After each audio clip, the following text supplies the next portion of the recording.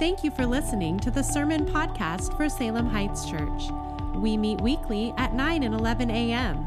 For more information, visit salemheightschurch.org. I want you to turn to Hebrews chapter 13. We're going to read the whole chapter just because that's my prerogative. So we're going to read through this. We'll only have time just to make a couple of statements as we go through, but I do want us, as we bring this book to a close, to note a couple of things that were in the author's heart. The title for the message is "The End is Near." That's scratched out. It's here. We've been in Hebrews for a while. We're at the end of the book, but I really believe that what it's calling out to us to do is to start a journey with fresh eyes. So we might be at the end of the book, but we're called to walk out our faith in a significant way and pay attention to the fruit of our faith, the direction of our faith, the connection that we have with each other. And he reminds us of all of those things in this final chapter. So let's stand together and read Hebrews chapter 13, verses 1 through the end. The scripture says this: "Let brotherly love continue. Don't neglect to show hospitality, for by doing this, some have welcomed angels as guests without knowing it. Remember those in prison as though you were in prison with them, and the mistreated as though you yourselves were suffering bodily. Marriage is to be honored by all, and the marriage bed kept undefiled, because God will judge the sexually immoral and adulterers. Keep your life free from the love of money. Be satisfied with what you have. For he himself has said, 'I will never leave you or abandon you.' Therefore, we can boldly say, 'The Lord is my helper. I will not be afraid. What can man do to me?' Remember your leaders who have spoken God's word to you as you carefully observe the outcome of their lives. Imitate their faith. Jesus Christ is the same yesterday, today, and forever. Don't be led astray by various kinds of strange teachings, for it's good for the heart to be established by grace and not by food regulations, since those who observe them have not been benefited. We have an altar from which those who worship at the tabernacle don't have the right to eat, for the bodies of those animals whose blood is brought into the most holy place by the high priest as a sin offering are burned outside the camp. Therefore Jesus also suffered outside the gate, so that he might sanctify the people of his own blood. Let us then go to him outside the camp, bearing his disgrace, for we do not have an enduring city here." Amen? "Instead, we seek the one to come. Therefore, through him, let us continually offer up to God a sacrifice of praise. That is, the fruit of lips that confess his name. Don't neglect to do what is good and to share, for God is pleased with such sacrifices. Obey your leaders, submit to them, since they keep watch over your souls as those who will give an account, so that they can do this with joy and not with grief, for that would not be profitable for you. Pray for us, for we are convinced that we have a clear conscience, wanting to conduct ourselves honorably in everything. And I urge you all the more to pray that I might be restored to you very soon. Now may the God of peace, who brought up from the dead our Lord Jesus, the great shepherd of the sheep, through the blood of the everlasting covenant, equip you with everything good to do his will, working in us what is pleasing in his sight, through Jesus Christ, to whom be glory forever and ever. Amen." He closes, postscript: "Brothers and sisters, I urge you to receive this message of exhortation, for I've written to you briefly," he says. "Be aware that your brother Timothy has been released. If he comes soon enough, he'll be with me when I see you. Greet all your leaders and all the saints. Those who from Italy send you greetings. Grace be with you all." Do you believe there's an important message even right there? There is. You may be seated. Let's pray. Father, we thank you even for the way that we can introduce this message by honoring a leader who has been faithful all of these years. Faithful not just to sing your word, but even this week, even this morning, called up yesterday to make an emergency appearance, hungry to serve you, loving being faithful to you and taking care of your people. Father, I pray that that's how you would find us. As servants, as the community, Father, that we would be passionate about our walk with you, that we would love the opportunity to put our gifts on display, gifts that are from you. Father, we pray that you would help us to hear these words and follow them. We pray this in Jesus' name. Amen. Now, we took a few moments at the very beginning. We may just run a tiny bit over, so ignore your alarm at the top of the hour.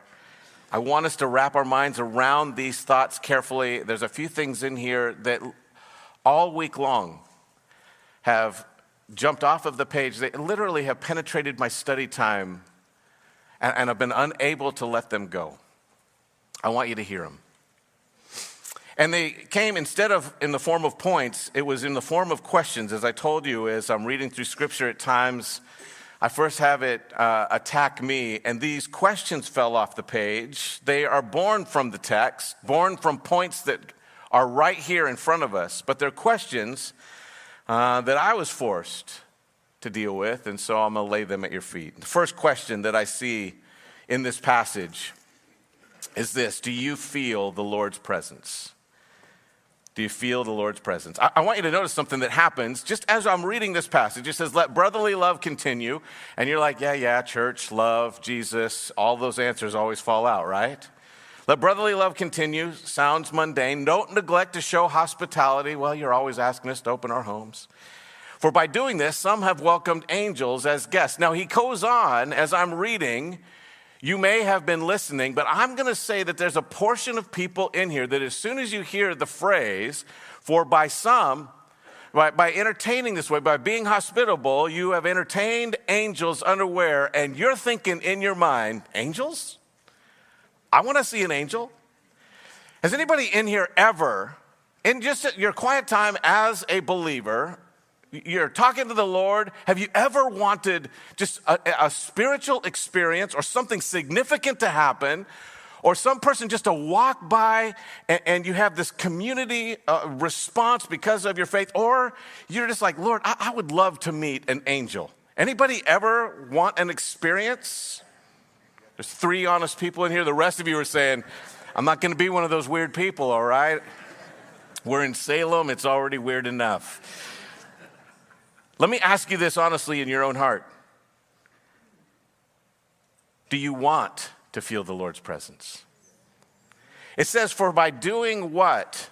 Hospitality. Notice as it goes through the rest of this, remember those who are in prison, as if you were in prison with them, the mistreated, as though you yourself were suffering, the marriage beds to be held in honor, the way that you handle your finances, you need to handle that correctly, be satisfied with what you have, and literally what that should read is what you have left. Remember, the whole portion of Scripture that we've been going through is a group of people who have joyfully accepted the confiscation of what is theirs by a government who does not care. And they say, if it's because I'm a believer, so be it.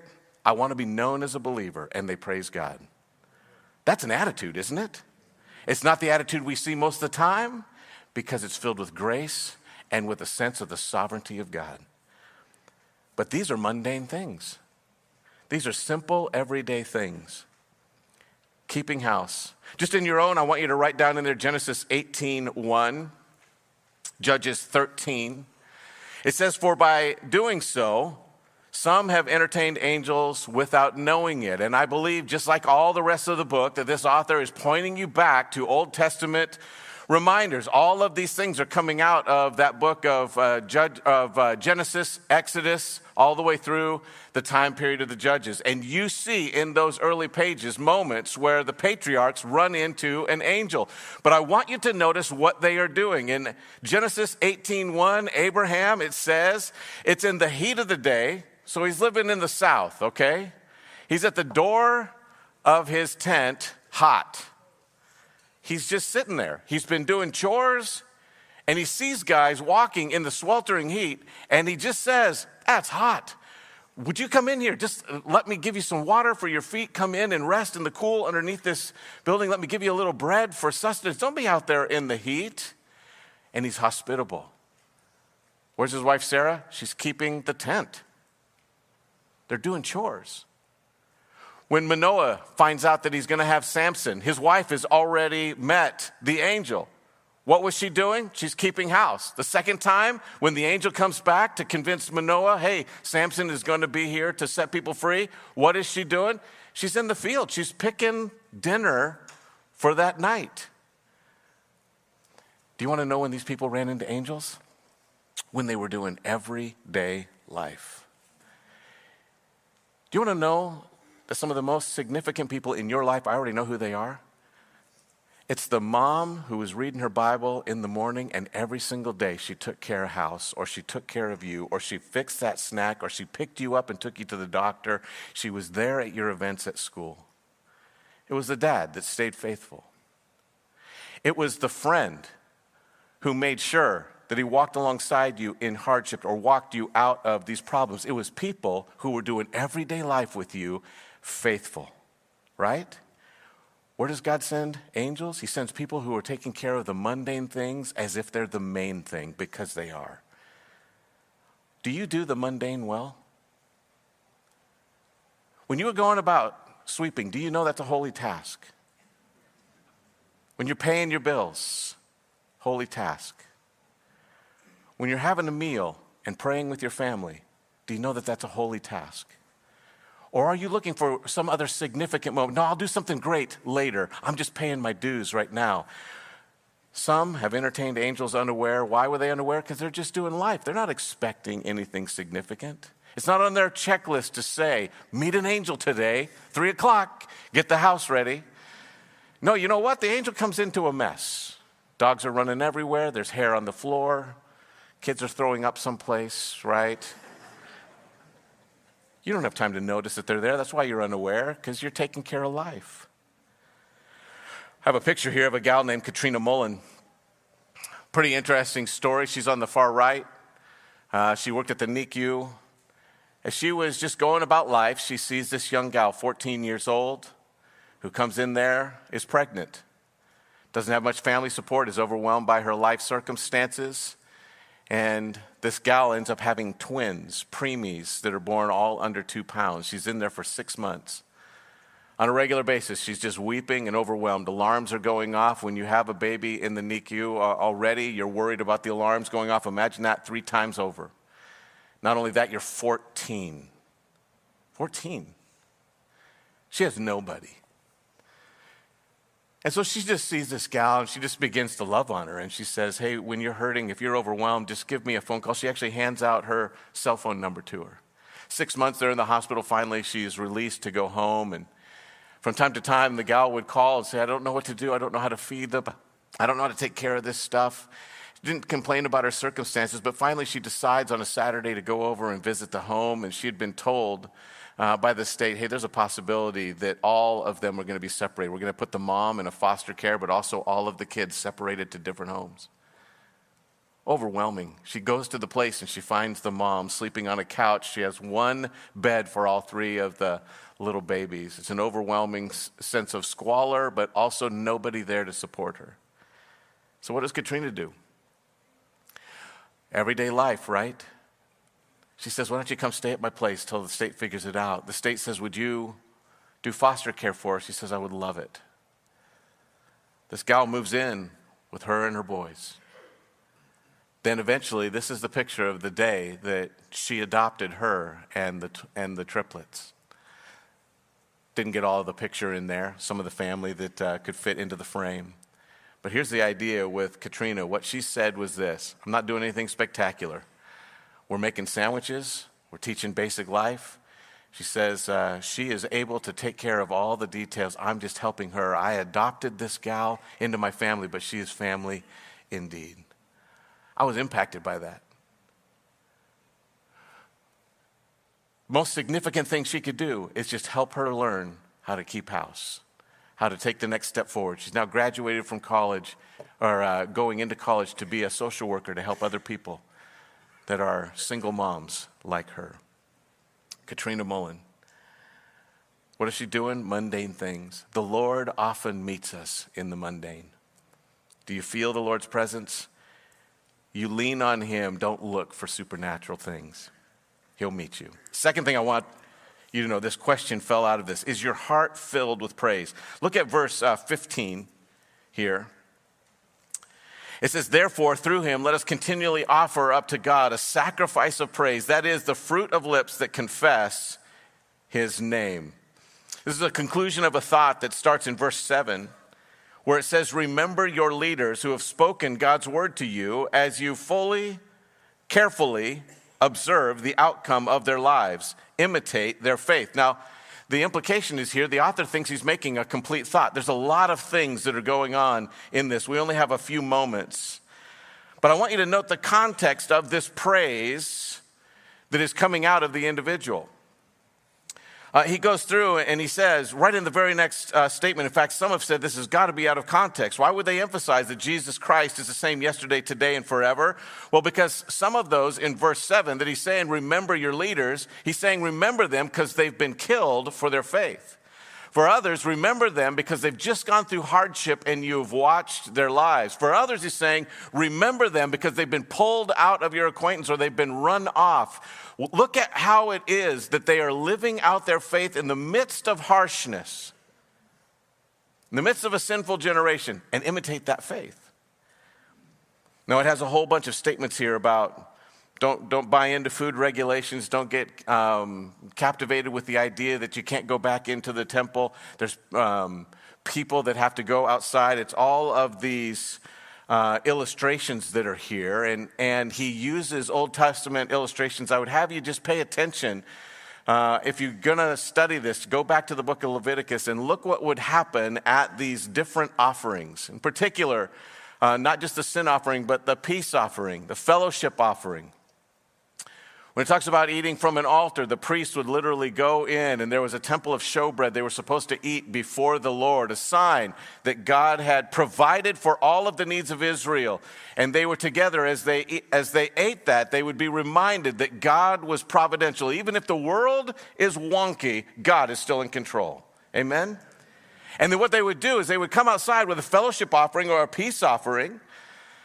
There was a portion of that was set aside for the priests to be able to eat. He's highlighting in this book that we're a kingdom of priests, so all of us are called into this role. But with the fellowship and the peace offerings, you actually, after the altar, they would cook this entire thing. You were supposed to kill, by the way, for those of you that are tending towards veganism, all right? You're supposed to kill a big cow and eat it with your family. Imagine how awesome that would be. You couldn't leave until everybody's there. And the priests were asked to come in. This whole entire fellowship offering, you were praising God that you had peace with him, and you would celebrate by having this great big meal, and everybody would sit down to it. And they're saying, well, there's a part of this old relationships that we wish we still had. He says, still fill your heart with praise. Have meals with each other. Celebrate. But you don't need a sacrifice to do it. The sacrifices have already been taken care of.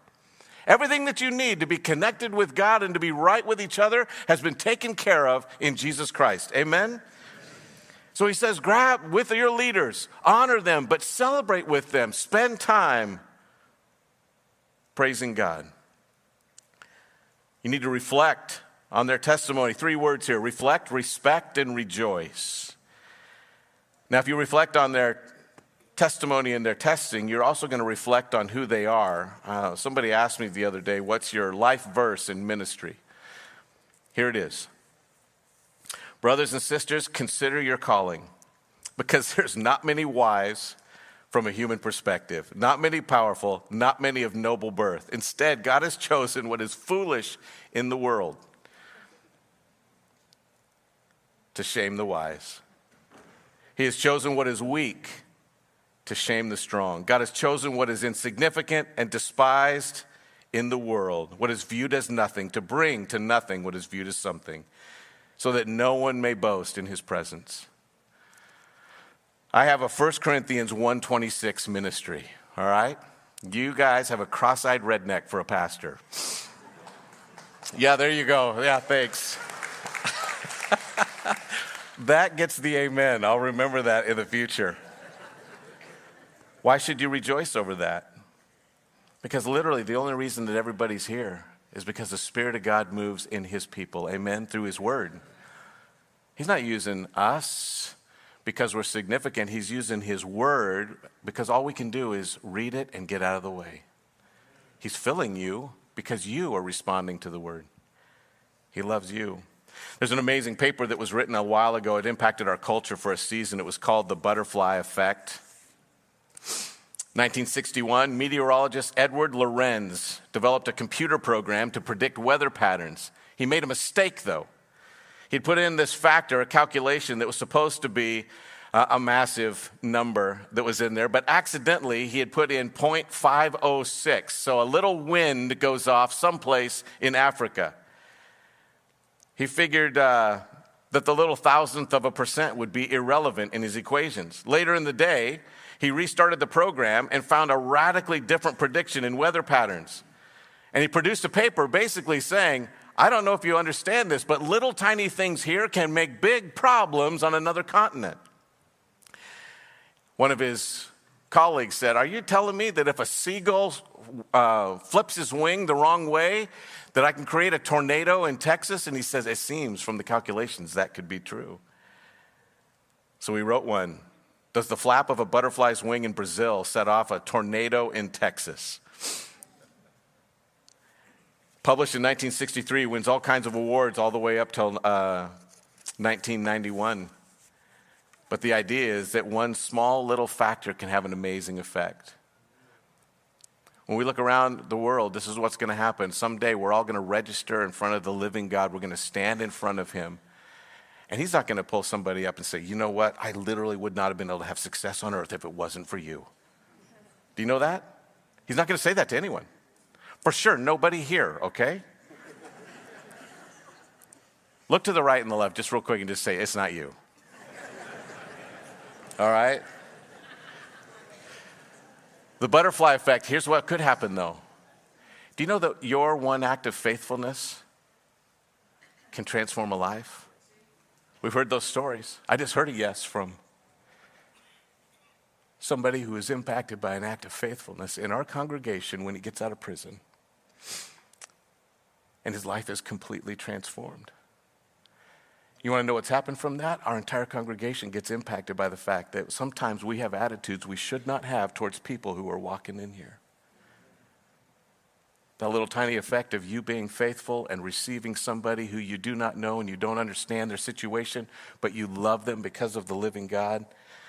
Your heart should be filled with praise because our entire church is filled with broken people saved by grace who accept one another. Amen? Yeah. When we praise him together, we don't fall apart. The cheesy phrases are free. Third thing, and I have to fly here, are you a blessing to those who lead you? Now, it falls to me to preach this verse. I'm sorry, but I have to do it. Verse 17. Obey your leaders and submit to them, since they watch over your souls as those who will give an account. Job title, right there. They have to give. Everyone who preaches the word has to give an account to the living God for what they said he meant. I want you to hear this. There's a lot of people who are trying to grab what other people want them to say, and they try to find a verse and stick some significance to it. That's a failure. They're going to stand in front of God someday, and he's going to say, I wrote these things. I wanted them to get this point. This is what you said. They're going to have to give an account, and this is what they did. Those leaders are going to have to give an account. The author here says, that's for them, but he says, let them do this with joy and not with grief. That would be unprofitable for you. Literally, let them be happy to see you. Greek word, don't let them huff and roll their eyes, okay? If they see you coming, they'll go, oh, okay, Lord, give me strength. Context with godly leaders here is they love you if they're godly, but they also, if they're godly, have to say some hard things. This morning's no different. The three words I had underneath this here, refrain from being a grief bringer. Remain, stay in place when it's hard. And it should be 3 R's, right, because of alliteration, but it's not. Refrain, remain, and don't be a pain. Can you handle that? Not with grief. I want you to hear something. And I want you to know that right now in our presence, I have a friend I'm trying not to make eye contact with that's sitting in our auditorium. Another local pastor who is loved by God and who also has had hard times. This is what I want you to hear. This last Easter, man, it breaks my heart. There's a new pastor in town, and he's following a guy who was a champion of many years. And he's just trying to lead a congregation. He's stepping into a new situation. Some of you know him, and I know this is the case. And on Easter Sunday, by God's grace, 12 people gave their life to Jesus at their church. Isn't that awesome?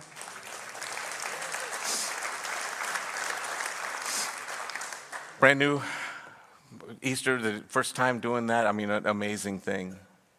But on that same Easter, in between first and second service, there was a concerted effort to get at this guy because changes have started to happen, and not all of them have been, in other people's eyes, positive. And by the way, I think even he would agree. But this man, a man of faith, a godly man, received 15, 16 texts, sign of a concerted effort from other people that had left that congregation. They had gone to other churches. They took pictures of what was happening in that auditorium. They sent those pictures to him and says, this is what ought to be happening in a church. They sent that to him on a day that he's supposed to be preaching the word. Now, here's why I say this to you with such solemnness. One of those pictures is from our auditorium. So here's what I want you to hear. I want you to hear this thoughtfully. God doesn't condone that. Bitterness, being bothered, blaming, that does not help the kingdom of God. It will not lead to blessing for you, and it will not stay here. Amen? So here's the thing I want you to understand. It is possible for you to be called from another place, but if you are called to join a work and be active in that role, okay? You are not called to throw darts.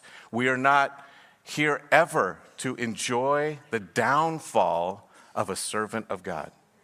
You are to pray for them, lift them up, because these are people who at one time heard the call of God, said, this is where I want to go. But remember, there's not many wise, there's not many noble. The foolish are chosen to shame the wise. They're going to make mistakes. If they're making mistakes that are sin, call it out.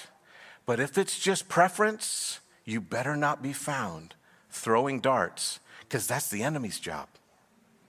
Amen? Now I know, yeah, okay.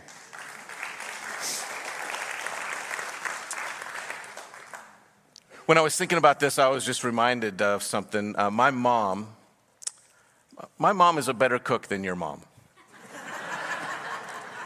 Okay? She just is. She taught home ec. She can cook anything. We had meat all the time at the house. She could cook any kind of meat. She would do baking. There were always treats there. We used to think that pie was actually one of the things you had for breakfast because it was left over from the night before. Pie, cinnamon rolls. We would go fishing, and everybody had their own plate of cinnamon rolls to go fishing so we wouldn't fight. She could cook.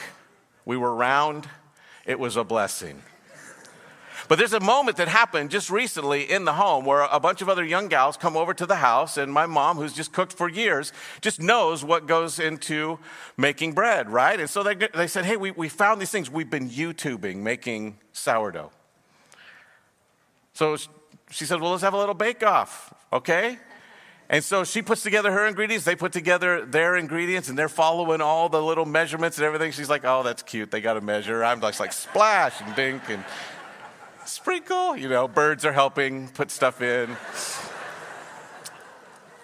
They get done at the end of that little bake-off, and what ends up happening? Their bread is way better than hers. She did not make a great loaf of sourdough. She'd forgotten some of the basics in that moment, just thought that she could kind of freewheel it. Now I'm going to ask you a question.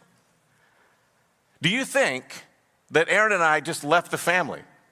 You know what? She made a bad meal. I'm out. YouTube's where it's at. I'm just going to watch how to cook online. It's getting a little too close to home. Here's what I want you to think. One bad meal, a couple bad decisions. My mom is an amazing cook. She's family. Do you walk out on family because you had a bad meal? Do you walk out on family because they've done something one day, they had a bad mood, irritable moment, forgot to do a chore? Not if you're family. We are called the family of God. Amen? And we better love each other like that. Grace is required. Openness is required. If you're irritated, if something happens up here that does not come from the book, you better bring it up because we're family. But you also ought to get rid of that thin skin. You ought to get rid of that quick irritation. You ought to get rid of that opinion that just violates and irritates and says, I can't do this. Why? Because we're family. The church is a family. Final thoughts here. I got to land this plane. Verse 18, look at what it says. Pray for us, for we are convinced we have a clear conscience, wanting to conduct ourselves honorably in everything. Remember, he's not just summing up this chapter, he's summing up the book. And this is what I would have you wrap your mind around. Good conduct and godly conviction will leave you with a clear conscience. You want to sleep well at night? You listen to what God says, you do what he says, you're going to sleep well, okay?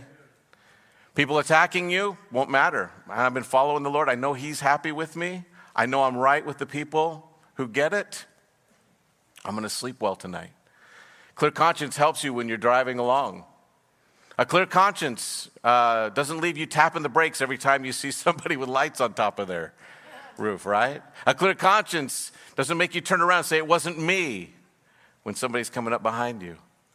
Clear conscience makes you not only not worry about what might be following you, it helps you get your head up and look at the other people so you can do ministry. Good conduct and godly conviction will leave you with a clear conscience.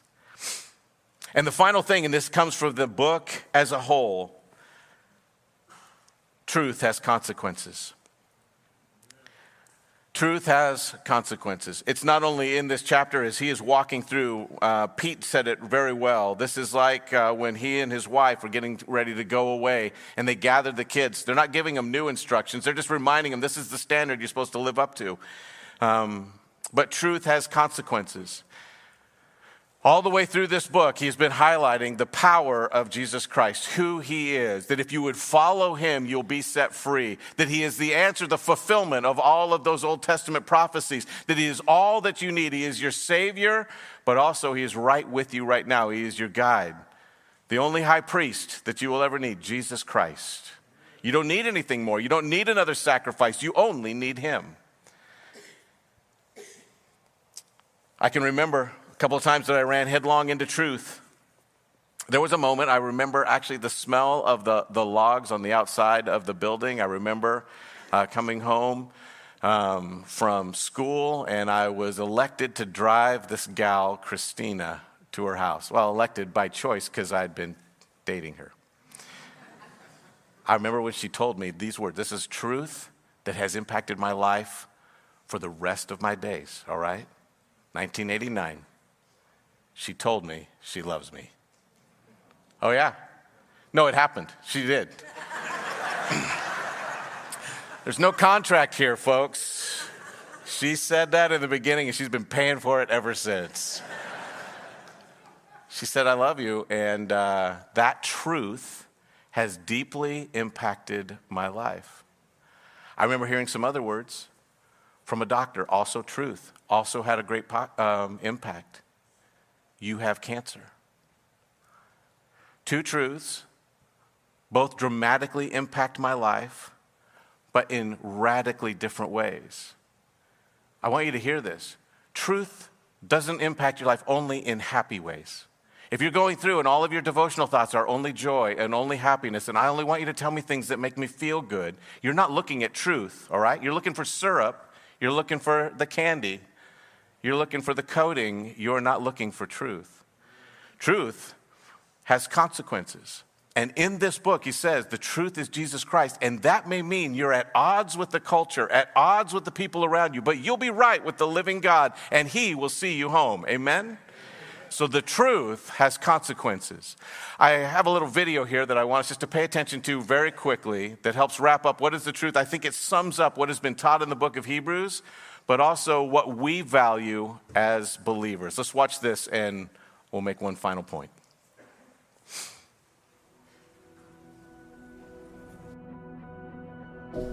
We believe that God is the good and eternal creator of all things, seen and unseen, and that he has spoken authoritatively to us through his written word. We believe that every single human being is made by God and for God, and therefore is important to God, no exceptions.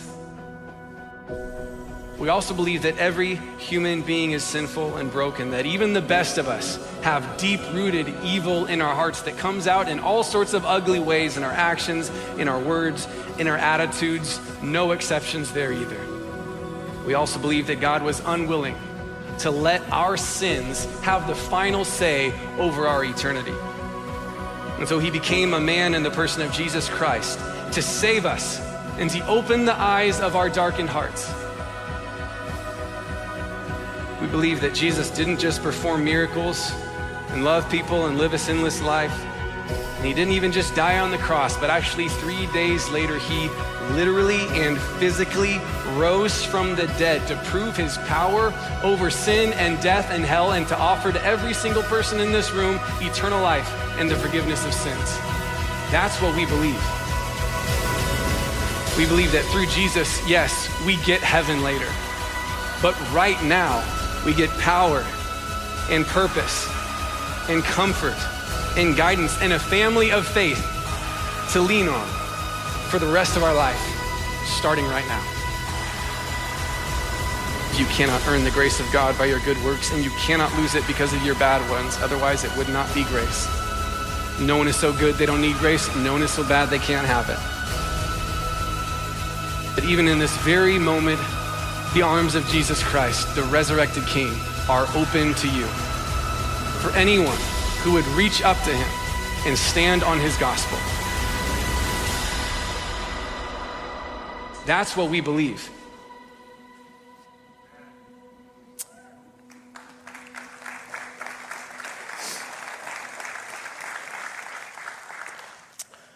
I'm going to read this final statement out of the book as a prayer, not just that's written here, but over us. It says this: "Now may the God of peace, who brought up from the dead our Lord Jesus, the great shepherd of the sheep, through the blood of the everlasting covenant, equip you with everything good to do his will, working in us what is pleasing in his sight. Through Jesus Christ, to whom be glory forever and ever. Amen." In your own Bibles, I want you to underline that word equip. It just means this. It means that same power that raised Jesus Christ from the dead, we sing a song along this lines, that raised Jesus Christ from the dead is the power that is in you to make you capable of following him. He is going to do everything. The picture that's in my mind is this. There's a great big boat. It's filled with all of the goods, all of the supplies and everything. You're walking along on the edge of the seashore, and Jesus Christ reaching out, and he's looking at you. When it says, "Now may he do this," it implies in your mind, maybe he's going to do it, or it's a possibility, but this is actually the picture that's given. Everything is necessary for the journey right here, and Jesus is saying, "Come with me. I'll see you there. I will see you home." You say, "Well, I don't have the clothing for it." I got all the clothing. Just come with me. I'll see you home. But I didn't bring any food. I don't have my snacks. I got all your snacks. I got everything that you need. "Well, I don't know where we're going. I like to plan my trips." I'm taking care of the itinerary. He just says, "I'll see you home." And he's reaching his hand out. Here's the question. Are you so worried about secondary things that you're not grabbing on to this grace gift from Jesus Christ, where he says, "I not only saved you, I'm going to walk you through the rest of your days. Will you walk with me?" The invitation of the book of Hebrews is, don't just know him theologically, don't just know some facts. Let's get in the boat together and take the journey, because he'll see us home. Amen? Let's pray. Father, we ask you to help us to not only see those things in Scripture, but to believe them. And I pray Father, if there are any this morning who are under conviction, they say, you know what, I see those things. I know that the Spirit right now is pressing on me. I got to let go of some things, or I got to apologize for some things, or I got to move away from some things. Father, we know, according to these things that we've been studying, we're saved. That conviction is coming from a Father who is saying, let me clean you up so that you can represent me well, not so that we can be saved. We thank you for eternal security. We thank you also for the fact that the journey is not over. We don't just get saved and then we wait. We get saved and you call us into a life as transformed individuals that puts Jesus on display. Help us to do that. Help us to live those things out. Help us, Father, to trust Jesus to see us safely home. And we pray that you would do all these things in Jesus' name. Amen.